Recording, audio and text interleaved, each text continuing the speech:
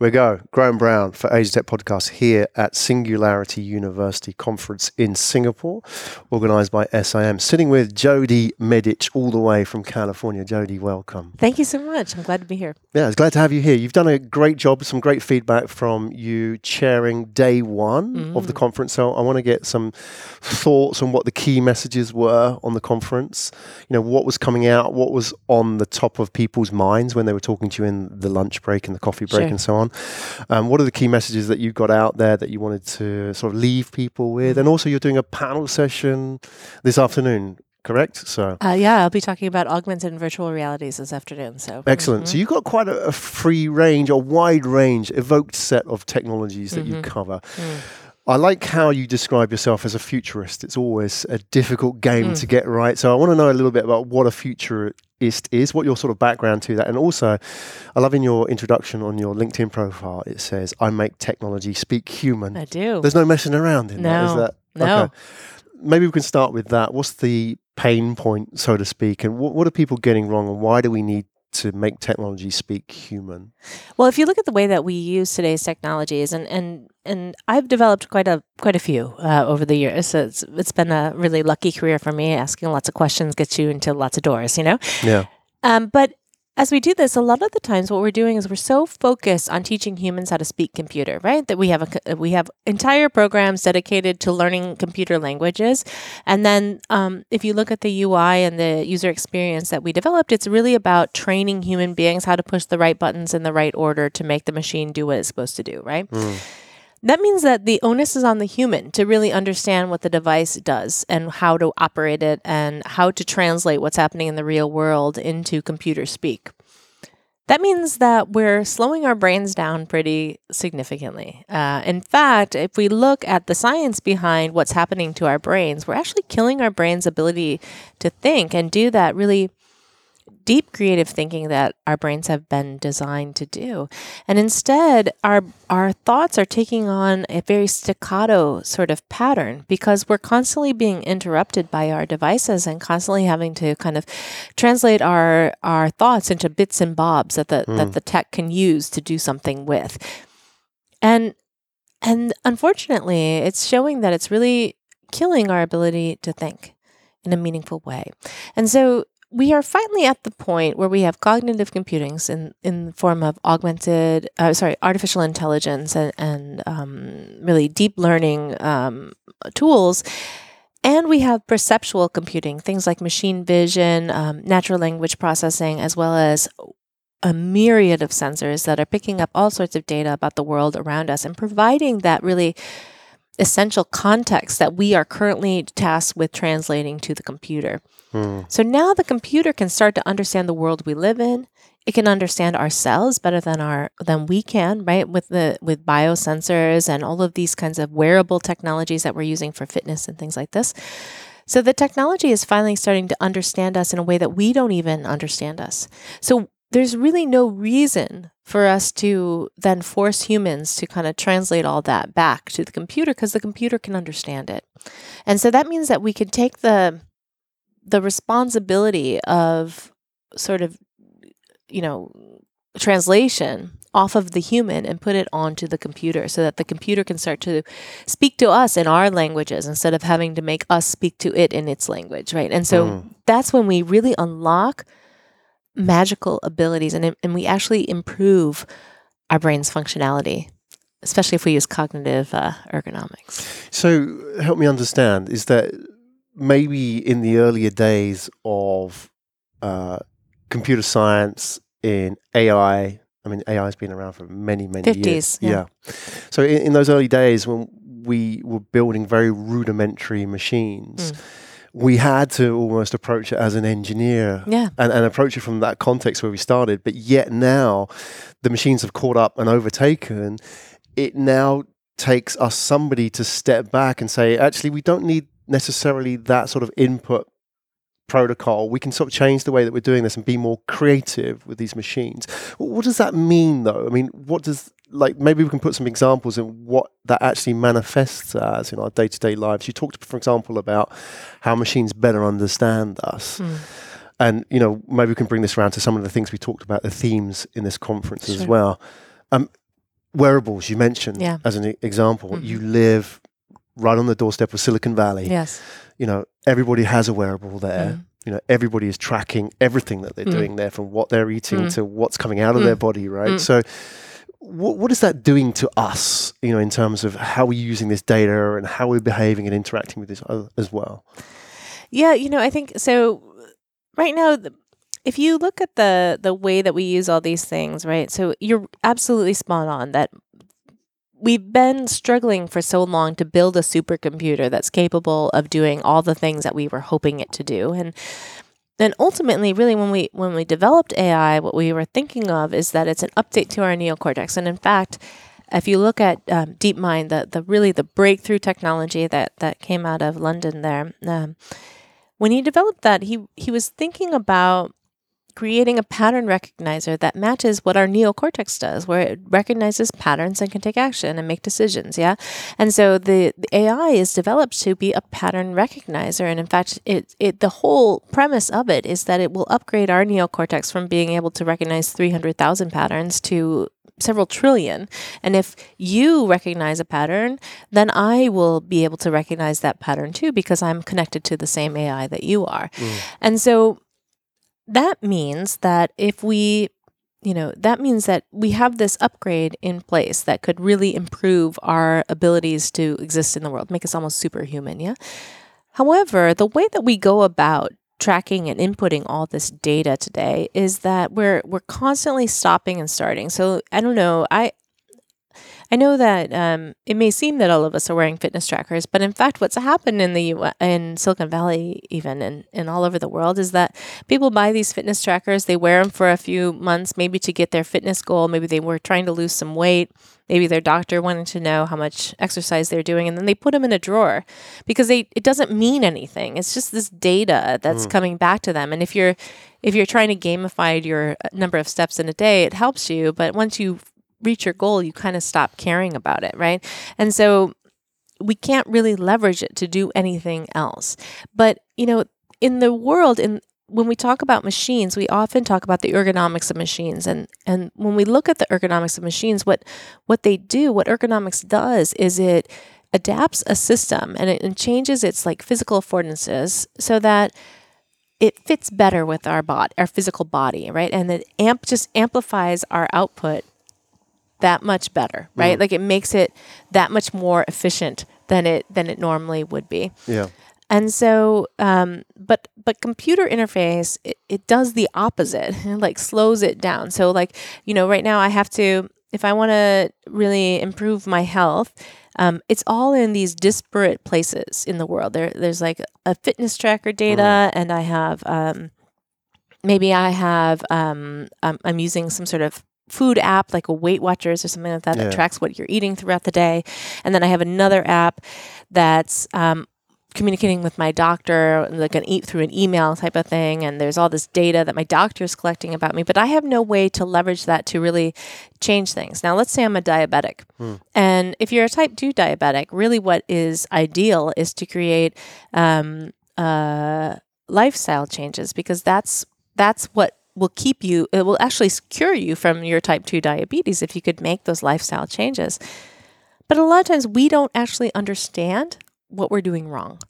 Even if we're told, oh, you should eat more vegetables and not so much sugar, you may not understand that when you're picking up that soda, how much sugar it actually has.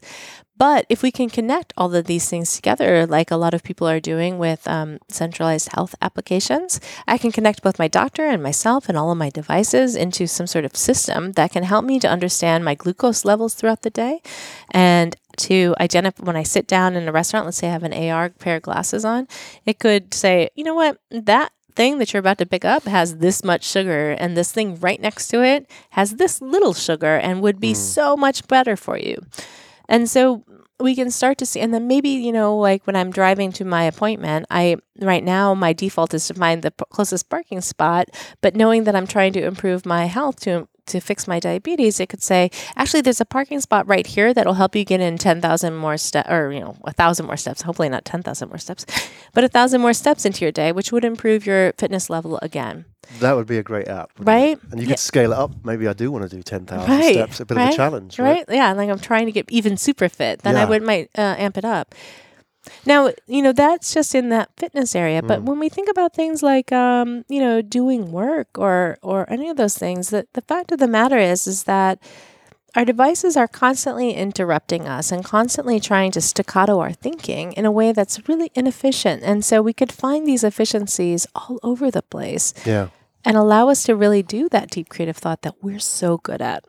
Well, this is what I wonder, because, I think your sort of exploration of the fitness devices and how we're sort of gathering all this data it has a lot of parallels between the world of work, and that. So, for example, it seems that, I don't know if it's a transition phase that we're in at the moment, and maybe you can help us understand where we are and put, what's the roadmap for this, is that we now have the devices and we're creating huge pools of data, even on an individual basis. Like you said, for example, with the step tracker. Yeah. I'm getting all this data. It's interesting. It's novel. And then I get bored of it. I don't know what it means. Yeah. What do I do with this? Right. So we have this situation. It could be somebody from the sales team in a bank, for example, or the online marketing team, generating huge sets of data about their customers. Yet now all that's doing is creating more work, because then they're going to declare data bankruptcy and say, right, okay, let's forget the data. Let's just go and talk to the customers. I just want to talk to them. Yeah, right. So I'm wondering where we are. Is it a transitional phase that we're in at the moment? We're sort of working out, because maybe the supply and demand, the supply of the data is much higher than what we can actually do with it, and we're trying to work out how to do all this. Yeah, I think that's a really good way to put it. So the point of the matter is that right now we're generating all this data, and so if we look at, a lot of people say we're in Industry 4.0, right? And this is the term that they use, Industrial Revolution 4.0, whatever.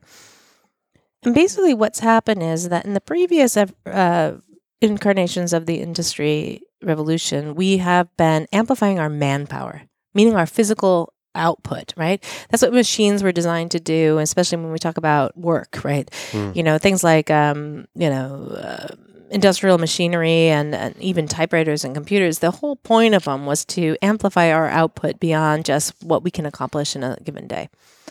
But now we're at a point where that's not really too much of a problem anymore, because we have, really effective industrial machines that can do all kinds of output. And it's not really about manpower anymore. Now it's about brain power and making sense of all this data. Like, how can I possibly understand it all?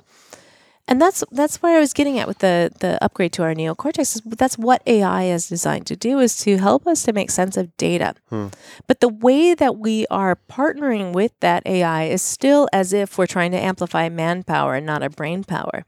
And so in order to use it, we have to kind of, it's almost like it's in an isolation tank that we're keeping kind of separated from us because we're kind of afraid of it, and that makes sense when you think about the way that computers have been built to now. They were pretty dumb devices. For as smart as they are, they're pretty dumb, right? They don't understand context. Like, my phone buzzes regardless of whether I'm in a conference on stage and I need it not to buzz, or whether I'm sitting on my couch at home. It doesn't seem to understand the difference between inside voice and outside voice, right? It's always the same voice. And so that's where we get this sensation that you're talking about, where we feel like, oh my God, what is all this data even for? Like, why are we generating on it? But this year alone, we're going to generate 44 zettabytes of data. Now, that's an irrational number. What is a zettabyte? Exactly. Right? So exactly. What is a zettabyte? Yeah, that's news to me. Yeah, right? So 44 zettabytes means 2 stacks of books from here to Pluto. That's how much data we're going to be using. And the interface that we have created to control our data was designed back in the 70s at Xerox PARC, when we dealt with about 5 kilobytes of data, right? Yeah. And that's like, we don't even have photographs anymore that are 5 kilobytes of data. That's just such a micro amount of data. So true. And so no wonder we're overwhelmed. It's kind of like we're trying to read War and Peace, a 1,200-page novel, one letter at a time through a little tiny peephole window, right? there's no way for us to understand what's happening in there. There's no reference point. We don't even know when a sentence is beginning and ending. It's just one letter at a time. So how do we then appeal to those people who are at the front line, whether the banks or the airlines, and they're getting that. They're getting it in the sense they're this fire hose of data being blasted at them. And like you say, they don't have the tools necessarily available to deal with that. So the only sort of the default position is deal with it and then capitulate. And then, okay, it becomes a task almost. Yet what you're saying is actually, if we sort of think about this differently, then, you know, if we only sort of just manage and tread water, if you like, with the data, we're going to drown. We're going to drown, right? However, if we start thinking about this differently, you know, there's a sort of a step up, isn't there? There's an upskilling that's required, because I think right now is that you talk about like the isolation tank. We're seeing kind of like organizations trying to deal with this, and they have the data scientists now, right? But is it just a data scientist thing? You know, what do people need to be doing? And I guess the next question is, I'm going back to the bank on Monday morning, and I've had a great conference here, but what do I do? What do I do about it, right? So there's a couple things that on to that point. One is that this is why I was talking about AI as an upgrade to our neocortex. But right now, when we think about AIs, a lot of people get freaked out because they're like, oh, this is going to take my job. Yeah. And the reason we're afraid of it is because we've always thought of technology as being other, as being something outside of ourselves. That's something that is a destination. And so it's really easy to imagine it taking over. But we're seeing an emergence where we're partnering with the AIs, where it becomes our pair. In fact, Google has something called Google Pair, which is about how to create a synergy between you and the AI so that it can take on tasks that you just don't have time to do, and you can focus on the really human parts of things. So we're seeing these AIs start to creep up that can allow you to have a real-time kind of more human type of conversation, both with the data, but also with the humans involved in this problem. And then the flip side of it is, how do you prepare for this oncoming automation of that kind of thing? Because like I said, it's scary, and it feels like we're going to lose our jobs, because especially if your job is data entry and suddenly we're going to have this thing that does it on its own, or if you're a data scientist and suddenly we're going to have software that can make sense of data for us, then what's a data scientist for, right? And so people are starting to panic. They shouldn't. Because what happens is that we can start to we are already starting to see a whole new class of jobs starting to emerge that happen because this stuff is going away. And there's methods to deal with this. So for example, Accenture in Chicago, a big consulting firm, right, Accenture, and what they have started doing is incentivizing people to automate themselves out of a job. And the way they're doing that is they say, hey, if you create a way to automate what you do on a daily, we promise to reskill you for a better job. And so by doing that, they're actually automating a majority of their business, but in the meantime, developing way more powerful employees that can do much more things that Accenture has never been able to focus on because they were so busy dealing with the little redundant activities that have to happen on the daily. So there are solutions to this. And if I was a bank going to my office on Monday, that's where I would start looking is, hey, how can I start to automate some of these things to free people up to be able to do all these things that we've never been able to do, that we've always wanted to do, but never been able to do because we are so busy just keeping our doors open on the daily basis. The Accenture example is fascinating. Yeah, and I wonder if that becomes the case study, that the playbook that people will follow. And there has to be certain conditions that allow that to take place. There has to be the political willpower and the incentive structure. Yeah, exactly. So, I'm not going to automate my job and then lose it, right? So that's not it's the task rather than the job, right? So, how do we sort of make that happen? Who has to take the lead in this? Where does it come from? Because, there's the fear part. You talk about the panic, but, do I want to automate myself out of what I've been doing for 20 years? I mean, that's another thing as well, the habit that, people are scared of that. Where does it start? The comfort of it all, right? Yeah, is there a lever there that we can work with? How would you advise people in that sort of context? Well, on an individual level, what I would say is look at the fact that there are parts of I don't know about you, but I have big dreams. Even though I've been doing the same thing for roughly 25 years, right? There's things that I wish I could do If only I could get somebody else to deal with all this other stuff, right? And the fact of the matter is I don't have hundreds of thousands of dollars to hire all these specialized people, but now I could leverage automation to be able to take on some of those tasks. So for me, I have an incentive to do that. However, my livelihood is based on me doing the job that I've been doing for 25 years, right? So that's a scary thing. So that's when we have to also start to bring in the corporations, the government, the educational institutions, the employers have to start to create different incentive structures within their organizations that really reward people for being able to move and giving them clear stepping stones. Okay, so if you can get rid of these mundane tasks that actually make you crazy about your job, that means that I'm going to help you to do this other thing that you both want to do and we need to have happen within our organization. So there's an incentive structure that has to change. And then from a government side is thinking about the safety structure that we put into place to allow people, especially in education, because I think a lot of times when we talk about government and education, we're talking about K through 12, children's education. And what we're going to see is akin to the first industrial revolution, where suddenly all of this, people in midlife now have to have entirely new skills because they're not farming anymore. They're operating the robot that does the farming, right?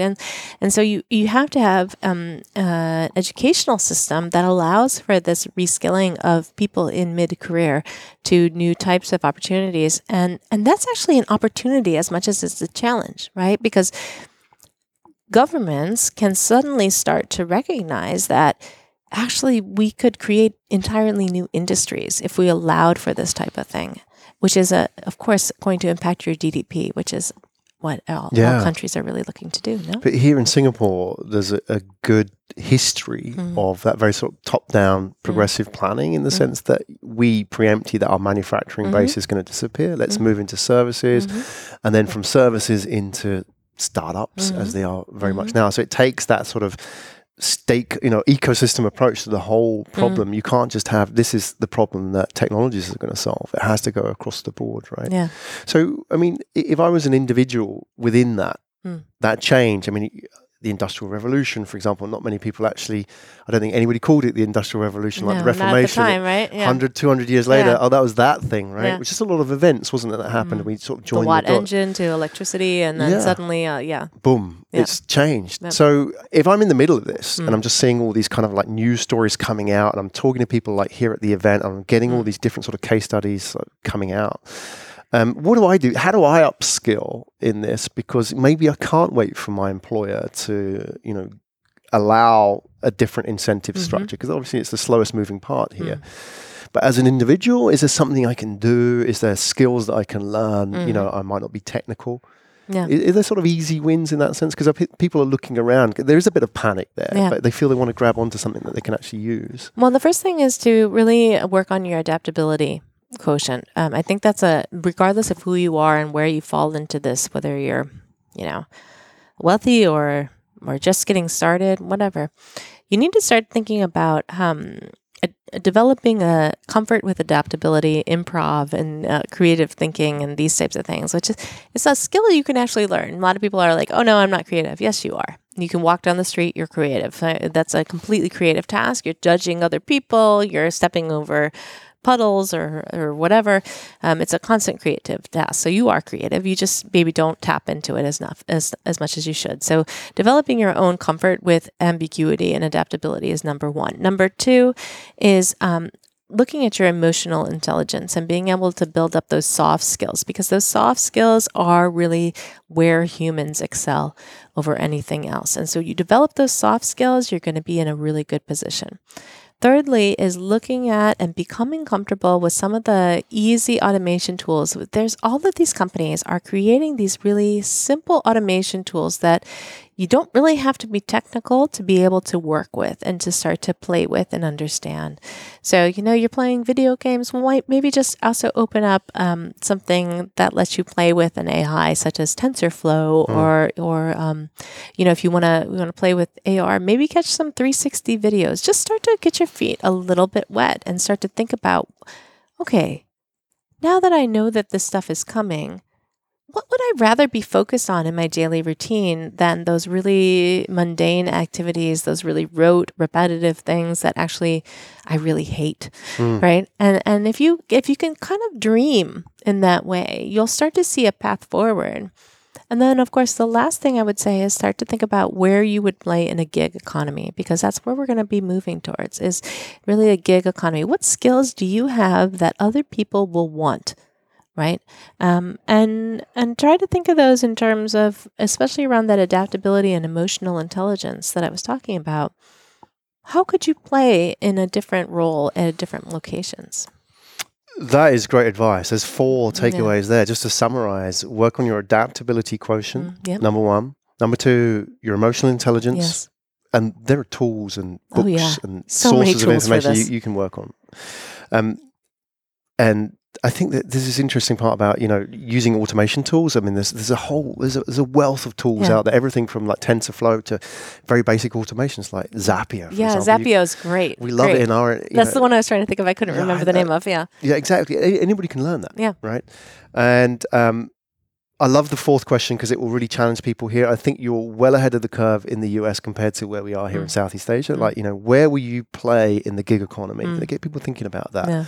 That's going to change.